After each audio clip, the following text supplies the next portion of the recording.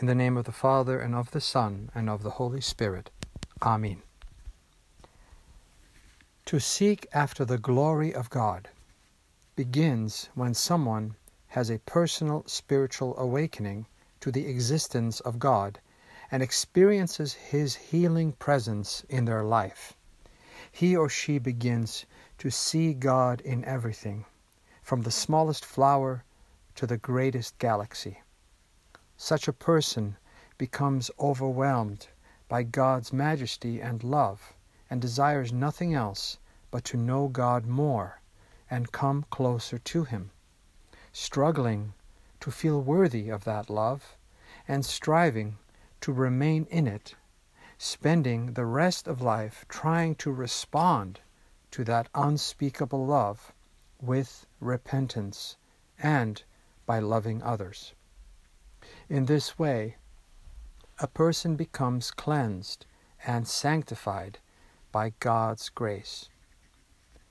In the Gospel reading from John, chapter 5, verse 30 through 47, and John chapter 6, verse 1 through 2, Jesus condemns the Jewish religious leaders for seeking after their own glory instead of the glory that comes from God. They had fallen into a trap any one of us can fall into as well, because, like them, we are always being tempted through our bodies to seek after the glory of the world and to only desire the things of the world, whether that is material wealth, power, praise, prestige, or pleasure. This trap is constantly put in our path through the media, in television, and on the internet. As Orthodox Christians, we are called to not fall into this temptation, but to fall in love with God. We are called to be in the world, but not be of the world. But as Christ said to His disciples, the spirit is willing, but the flesh is weak.